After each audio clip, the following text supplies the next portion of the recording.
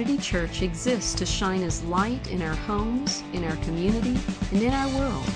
To contact us or for more information, see our website at wildwoodchurch.org. We invite you to take out your Bibles and turn in them to the Gospel of Matthew and chapter number 6 as we begin today. And if you don't have a Bible, there's one under a chair in front of you, and you can take that Bible and in the back part of it, turn to page 4, and you'll be at Matthew 6.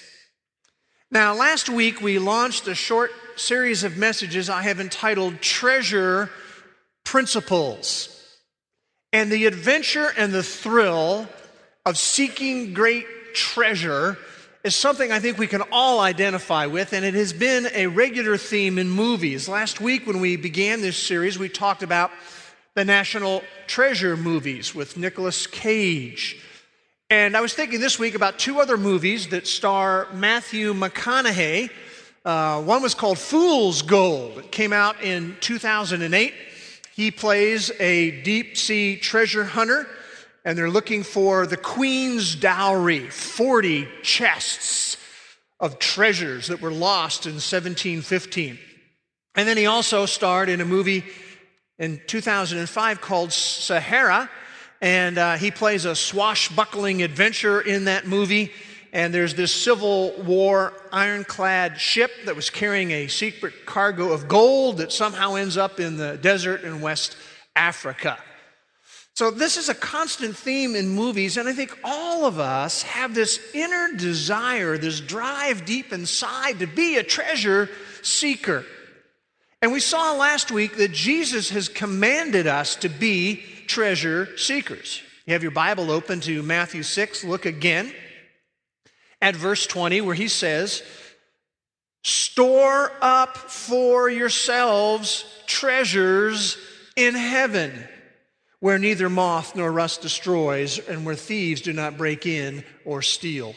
Store up for yourselves treasures in heaven. Be a treasure seeker. Now, as we did our message last week, I got two sets of comments that came to me.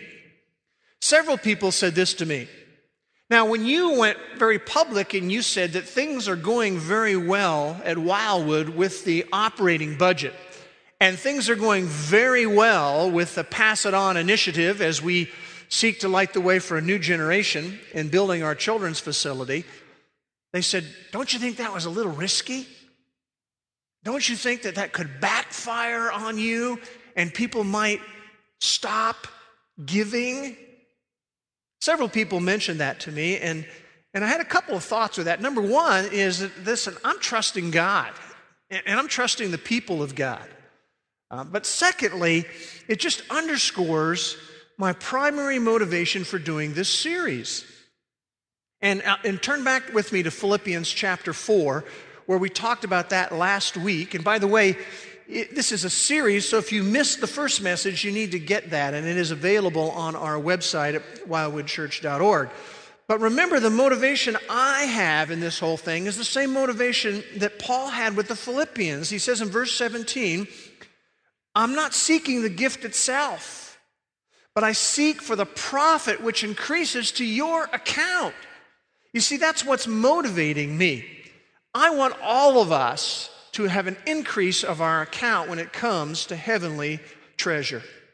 And remember, in verse 18, he says that as we give to the kingdom of God, it is a fragrant aroma, an acceptable sacrifice, well-pleasing to God. When we are a heavenly treasure seeker, it thrills God's heart. Now, that's one set of comments I got from last week. Another one came from Keith Eaton. And this was very fascinating because he said, do you know, as you mentioned Nicolas Cage, that Nicolas Cage is having bankruptcy problems? And I hadn't heard that. Maybe some of you have. I did a little research. You know that in recent years, in one particular year, Nicolas Cage earned $40 million. In fact, in a 25-year period of his acting career, he has earned $3.9 billion with a B dollars. And yet, he was living a $30 million a year lifestyle. He had bought homes and land in 4 different states and all over Europe. He'd bought 3 castles, 2 islands. He had a jet and multiple yachts. And recently he's found himself in big trouble. He owes $14 million to the IRS that he really didn't have, and he owed millions more to banks. When I was looking at all that and researching all of that, it just reminded me of what Jesus said in Matthew 6. Remember, he talked about how vulnerable treasures on earth are, where different things can affect that treasure, and yet treasure in heaven is very different. In fact, Paul in 1 Timothy 6 talked about the uncertainty of earthly riches. But God has called all of us to be heavenly treasure seekers. And we talked last time, and again, I want you to get the message if you missed it, that heavenly treasure, I think, involves at least 2 things. Number one, it involves reward, and it's going to be reward that is beyond our imagination. Our eye hasn't even been able to ever see anything like it. And the second thing that our treasure is going to involve are friends. People who will be ready to welcome us into heaven. People who came to Christ because of the impact of some of what we gave to the kingdom of God. People who've grown in Christ in significant ways. Maybe their marriage was saved because of the impact of what we gave to the kingdom of God. And then we talked about 2 common barriers to be a heavenly treasure seeker. The first barrier is suffering from a severe case of affluenza, and we looked at that last week. But there's a second barrier we want to look at today to being a heavenly treasure seeker, and that is having nearsighted perspective. Nearsighted perspective in 2 ways. Number one, about how God has blessed us, and also a nearsighted perspective about how God rewards us. And so that's what we want to talk about. We want to begin with this whole issue of having nearsighted perspective, particularly about how God has blessed us. And what we're going to share this morning, please understand, is extremely valuable perspective. It's for, as we stated last week, all ages.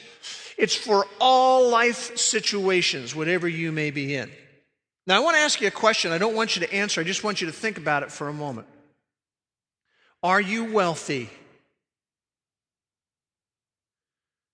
Are you among the rich in this present world? Now, if we were going to display on a screen our answer, our auto answer for almost all of us is no.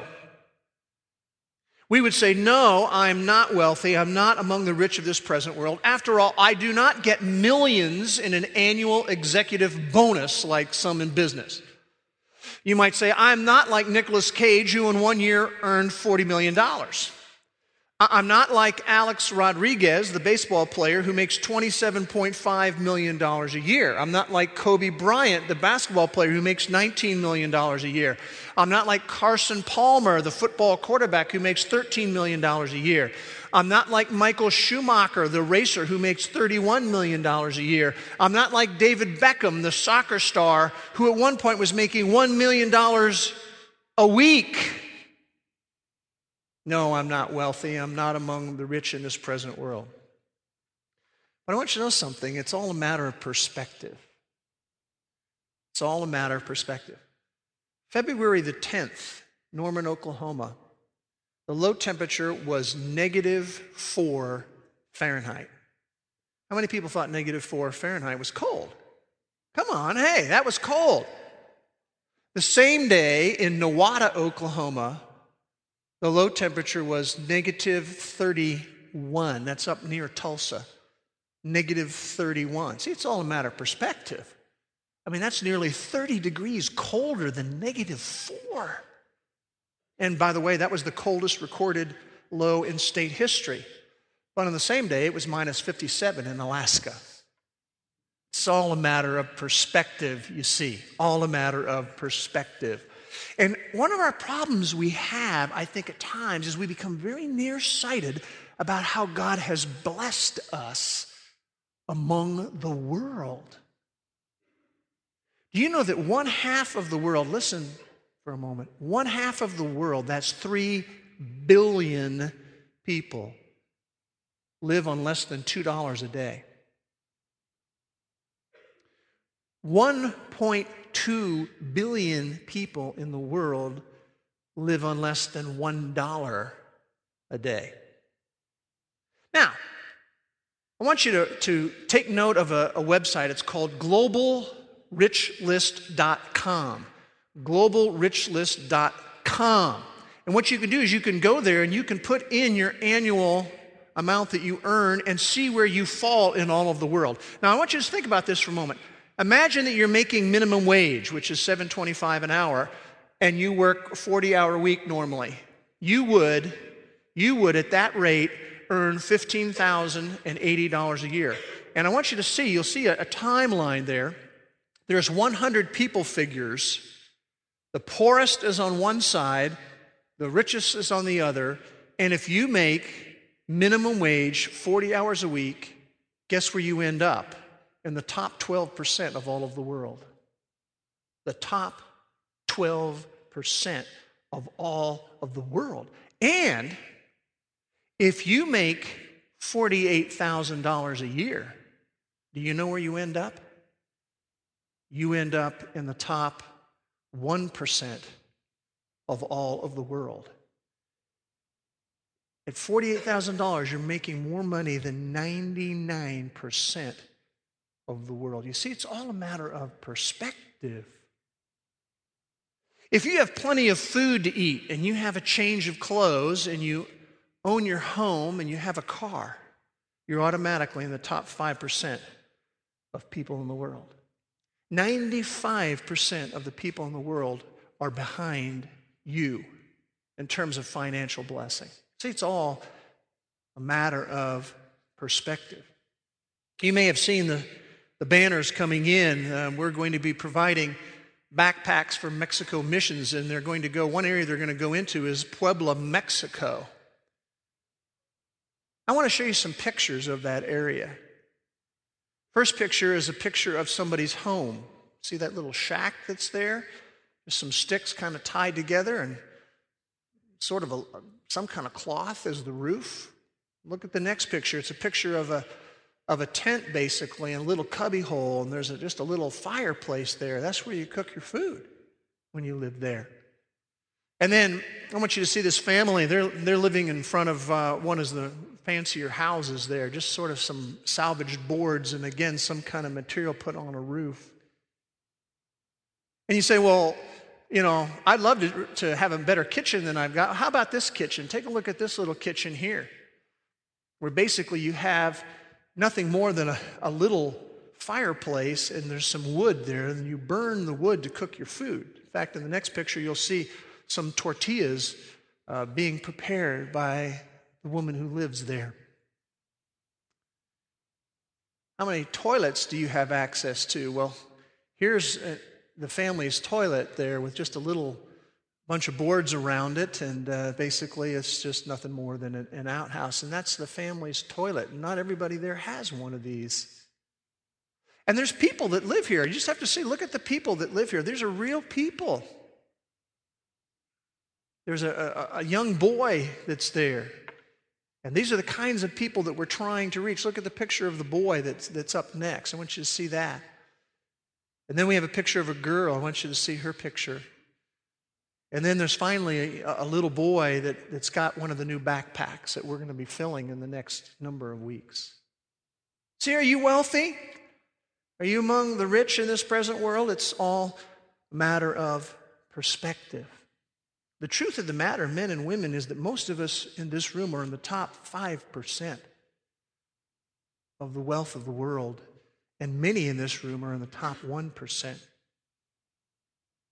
And you see, there's this mentality that we can get when it comes to investing in the kingdom of God and being a heavenly treasure seeker that says, I don't really have enough to give. And that's nearsightedness. It's not true. In fact, listen to what Paul says in 1 Timothy chapter 6 and verse 17. He says, instruct those who are rich in this present world. I wonder if that would include all of us. Not to be conceited. We don't go around cocky about where we are, or to fix their hope on the uncertainty of riches, but to fix their hope on God. You see, part of our problem is that keeps us from being a heavenly treasure seeker is we have a nearsighted perspective about how God has blessed us. And men and women, we have been blessed. There are multitudes of millions of people who would look at where you sit or I sit and they would say, oh, to be there. But we also can be nearsighted in our perspective about how God rewards us. That's the second thing we want to look at. How God rewards us. You see, we have this common notion that goes on in the church that those who have the most to give are going to get the most reward. In other words, in our minds, we're thinking only large amounts are significant. We talked about last week about how our monthly operating budget is $109,000. And some of you, when you heard that number, you immediately felt overwhelmed and you're thinking, but what I give, it's not going to make a dent in $109,000. Maybe you're very, very young. Maybe you're in dire straits financially and you're thinking, what can my few dollars do? I really have nothing to offer.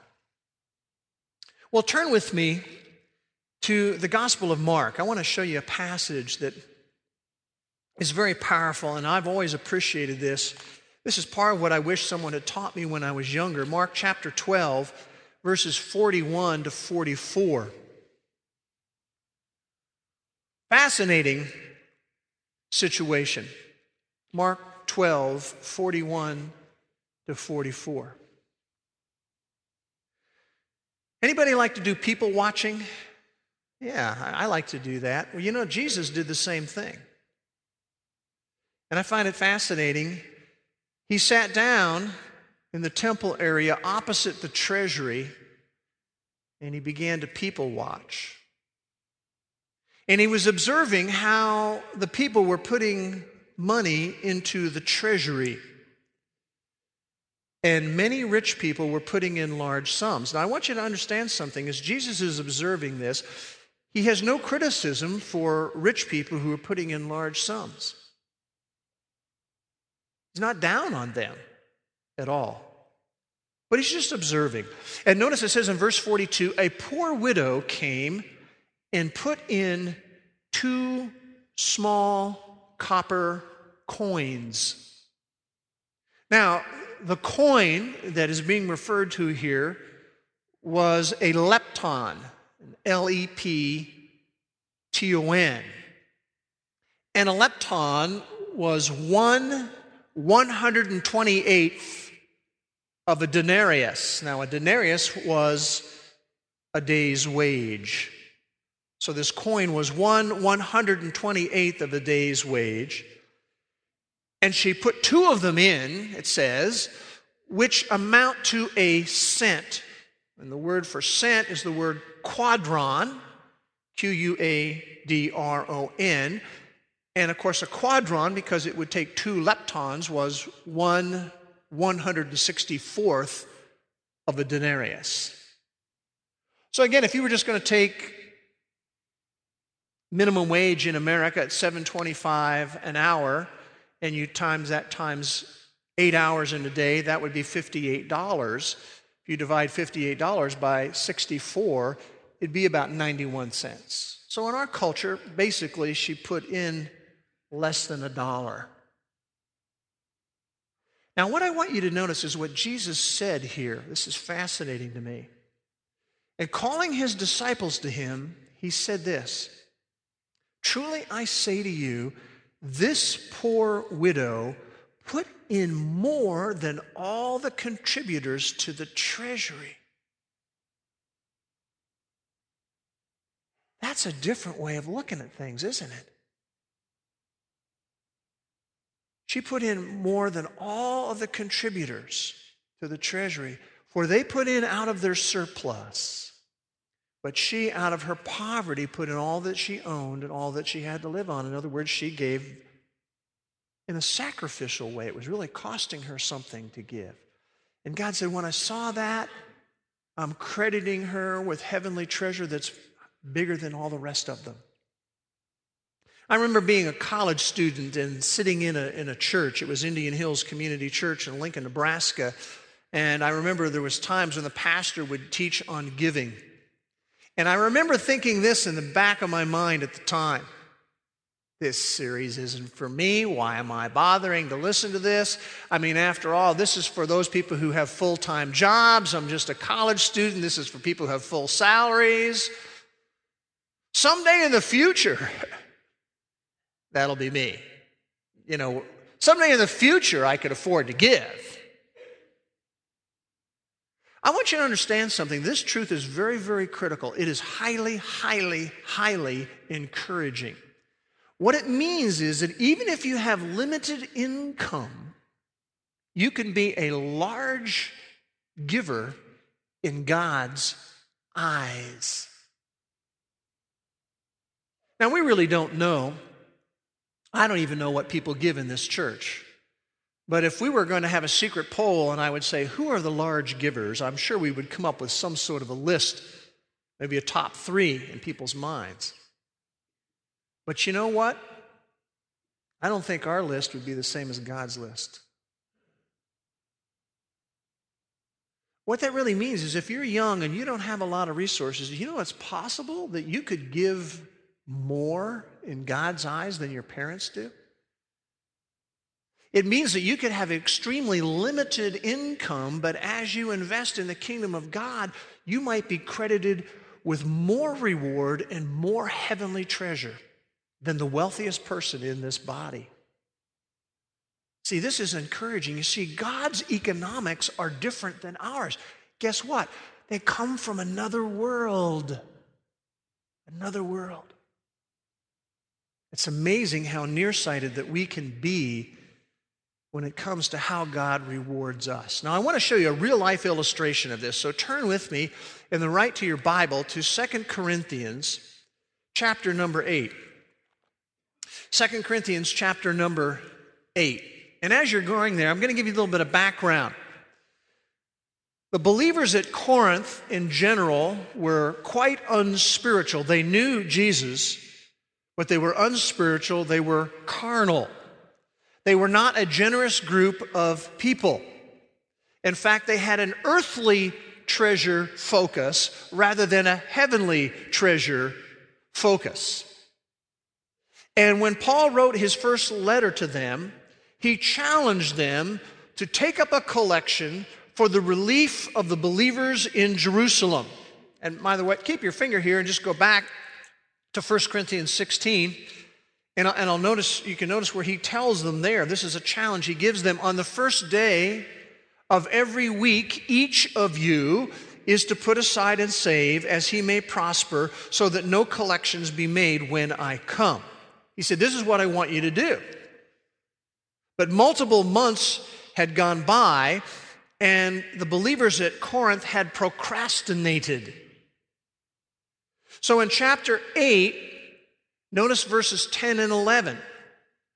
He says, I want to give my opinion on this matter, for this is to your advantage. Now think about it for a minute. Why is it to their advantage? Philippians 4:17. I'm seeking the profit which increases to your account, right? It's to your advantage, who were the first to begin a year ago, not only to do this, but also to desire to do it. You wanted to do it. You were on board with doing it. But now he says, finish doing it. So that just as there was the readiness to desire it, there may also be the completion of it by your ability. Now I want you to notice verse 12. He says, for if the readiness is present, it is acceptable according to what a person has, not according to what he does not have.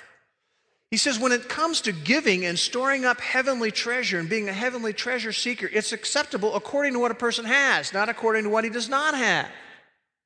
The New Living Translation puts it this way. It isn't important how much you are able to give.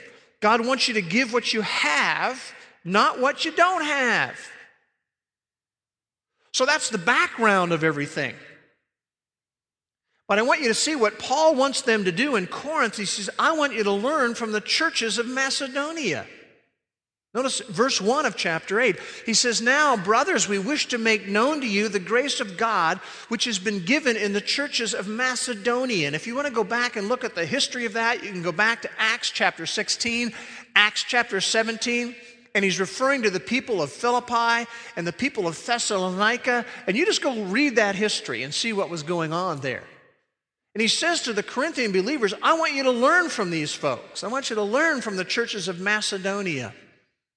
Notice in verse 2 he says that in a great ordeal of affliction, their abundance of joy and their deep poverty overflowed in the wealth of their liberality.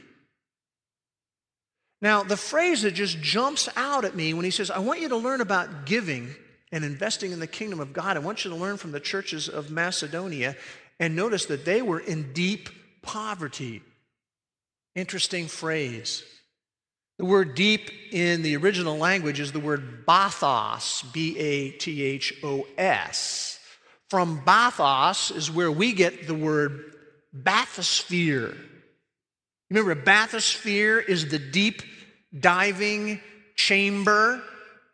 Remember what a deep diving chamber looks like? It goes way down to the bottom.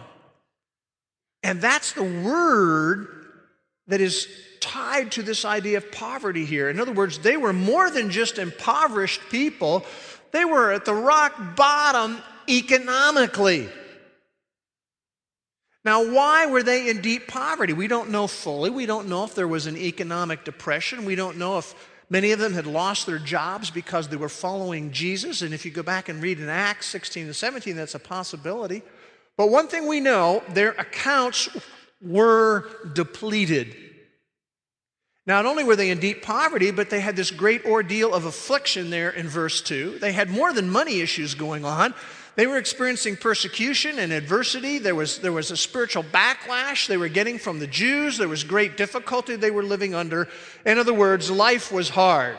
Well, think about that. Life was hard, and they were in deep poverty. And Paul says, you need to learn something from these folks.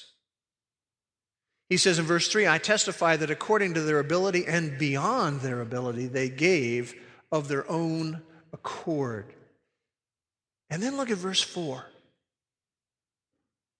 You know, this just amazes me. Begging us with much urging for the favor of participation in the support of the saints. I want you to know something about that phrase there in verse 4. The little phrase, with much urging, there's a way in Greek that you can super emphasize that. And that's what it is here. He says, with much urging, they were begging us. The NIV, I think, says urgently they were pleading. Some of the other translations say again and again and again. It was very much like, they began to say, we want to give, we want to invest. And people were saying, no, not you guys. I mean, look at how life is hard and look at how deep your poverty is. And they were going, no, we want to do it. No, we want to do it. We want to be involved. We want to be heavenly treasure seekers. Now, why would they do that? Well, I think there's several reasons. Part of it is that God had been gracious to them and they had embraced the cross of Christ. Part of it is they knew that there were other people in need who were suffering. Part of it, though, I think, is they had a very clear, they weren't nearsighted, they had a clear grasp on how God rewards. And I think they knew that even little gifts can be significant in God's eyes. See, in one sense, if you think about it, on the human plane, they weren't going to make much of a dent in helping believers in Jerusalem. But they believed that God could use what they gave in a big way. Isn't that amazing? And you go, well, how do I get there? How did they get there? Well, the answer is in verse 5. They first gave themselves to the Lord. See, that's where it begins. And there's two aspects to giving yourselves to the Lord. The first aspect, of course, is the first time we give ourselves to the Lord, the first time we put our trust in Christ's death, rescuing us from sin and judgment. That first time in which we realize that Christ died for our sins, and I want to trust in that, and I want to rest in what He has done, not in what I would somehow be able to do, but what He has done. This whole idea of having the opportunity to store up heavenly treasure, to win reward, and to win friends begins after someone becomes a follower of Jesus. See, if you're not yet a believer and a truster in Jesus Christ's death and burial and resurrection, God is not seeking your money. See, salvation isn't something that we buy. Salvation is bought for us by the blood of Christ, and it's offered to us as a free gift. But that's the first step, you see, in giving yourselves to the Lord. Have you ever done that? Have you ever made that life choice to believe in Christ? If you haven't, you can do that today. That's the first aspect of giving themselves to the Lord. But the second aspect is what happens after we've done that initial step, after we have trusted in Him as our rescuer from sin and judgment. You see, then we're in an opportunity now to give ourselves to the Lord in another dimension. We begin to live our life in the idea and the perspective that we have been bought with a price, and therefore I'm no longer my own. In fact, the resources that I have and whatever the money is that I have, ultimately, I don't even own that. God does, because I've been bought with a price. And we give ourselves to the Lord after we come to know Him as our Savior by living lives that have the attitude of, I'm a living sacrifice to Jesus Christ. I'm living my life out of gratitude for what He has done. The aim of my life is to honor Him, to serve Jesus Christ. I owe it all to Him and what He's done. And you see, if you hand over your life in that way, which the Bible talks about presenting yourselves as a living sacrifice, it's a very small step to then giving out of my resources to the kingdom of God. And you see, these believers had no need for anyone to coerce them or to pressure them. They were motivated by God's grace in their life. Someone said a number of years ago, I don't know who first started saying it, but they said one of the problems with a living sacrifice is it tends to crawl off the altar. And that's still true. Are you still on the altar as a follower of Jesus? Remember, the Corinthians were believers. And part of what Paul was saying to them is learn from the Thessalonians who were giving themselves to the Lord. They were being a living sacrifice. In fact, you don't need to turn there, but in 1 Corinthians chapter 6, Paul had been trying to teach this to them when he says, do you not know your body is a temple of the Holy Spirit who is in you, whom you have from God, and that you're not your own? You've been bought with a price. Therefore, glorify God in your body. Now, don't misunderstand anything I'm doing. I just want you to understand what my motivation has been as we go through this study. My motivation is seeking the profit which increases to your account. That's what I want for you. I want you to know that what you give and the way that you give it is well-pleasing to the one who bled and died for you. I want you to thrill the heart of God. Now, exactly how are we to give? Exactly how are we practically to store up treasure in heaven? Are there some specific principles? And the answer to that is yes. And we will look at those next week. But as we walk away from the scriptures, we want to talk about some life response that we can have today. And I want to suggest two things. Number one, conduct this week a personal spiritual audit. Have you turned to Christ as your rescuer from sin and judgment. Deal with that. What would hold you back from doing that? But also, for those of us who know Christ, do a personal spiritual audit. I don't talk about where you were 2 years ago or a year ago spiritually. I'm talking about where we are right now. Do I have a daily attitude that I have been bought with a price and I am not my own? Do I have an attitude as I go through my week every week that I am a living sacrifice to the person of Jesus Christ? And that includes my resources. So conduct a personal spiritual audit this week. Second life response is double check your treasure perspective. Double check your treasure perspective. Ask yourself the question, am I really a heavenly treasure seeker? Do I really understand how God has blessed me? And do I really embrace this idea that God's economic policy is really different from the way that I think?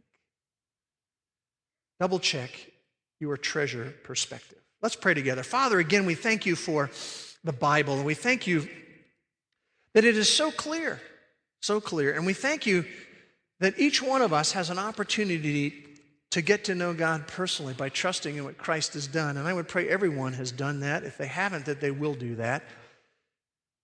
But Lord, it's so important for us to take some time every once in a while just to check.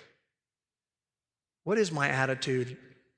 Am I really a living sacrifice to Jesus Christ? Help us learn more about all of this so that one day when we get to heaven and we have friends that greet us and we get to realize some reward, that we'll be thankful.